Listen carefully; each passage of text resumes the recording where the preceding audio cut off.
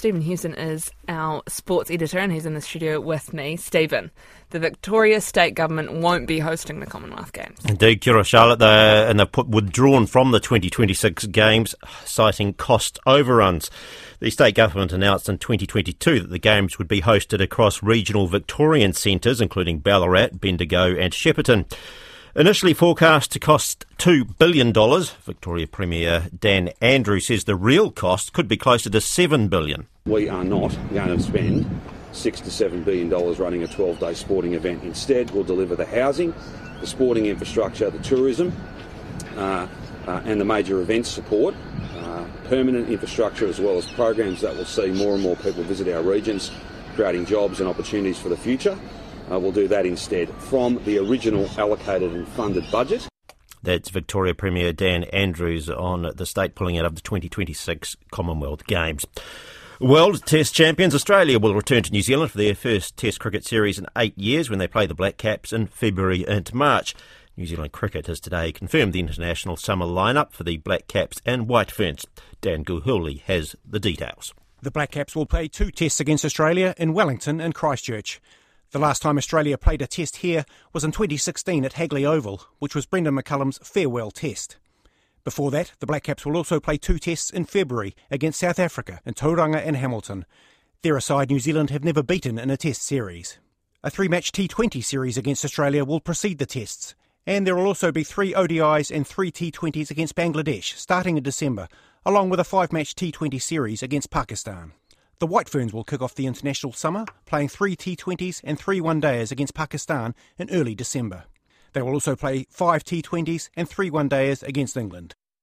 Playing in front of a record crowd at home and for the World Cup, has been playing on the Football Ferns minds for some time. A sellout crowd of just over 40,000 is expected at Eden Park on Thursday night for the opening World Cup game between New Zealand and Norway.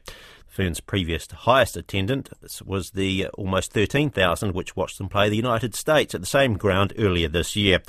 Midfielder Annalie Longo says she's been pondering the cup opener for some time. Definitely think about it. I think you definitely visualise being out there, full stadium hopefully, with that crowd behind you. It kind of gives you that goosebumps kind of moment. So we want to go out and inspire. We want to inspire the next generation, and I can't wait to put that shirt on and hopefully do that for the country. The Silver Ferns coach Dame Nolene Taurua will play World Cup warm-up matches against Malawi and Fiji for the Silver Ferns when they arrive in South Africa as they try to prepare for games against Caribbean sides. New Zealand's first match against Trinidad and Tobago is on July the 28th. They'll also meet medal contenders Jamaica later in the pool. Getting ourselves ready for the Caribbean style or the unorthodox type of play, but also using those 2 games to clarify or to build on our new systems that we're starting to put out there on court. The Silver Ferns leave for Cape Town on Thursday. Meanwhile, Canterbury tactics coach Marianne Delaney-Hoshek has been named as the head coach of the New Zealand netball side to compete at the Fast 5 World Series in Christchurch in November. She's also re-signed as coach of the tactics for next year's ANZ Premiership in what will be her 7th season in charge. The Black Sticks women will not compete at the next Pro League season because of rising costs and instead will concentrate on qualifying for the Paris 2024 Olympics. Both New Zealand teams struggled in their just-completed competition, with the women winning just 2 of their 16 games, while the men went winless and were relegated to the second tier of the international hockey competition. Hockey New Zealand Chief Executive Anthony Crummy says with the doubling of travel costs and the volume of travel, combined with the league's schedule, they felt they couldn't qualify and adequately prepare for the Olympics. And the English Football Leagues approved the sale of Leeds United to 49ers Enterprises, the investment arm of the NFL franchise, the San Francisco 49ers.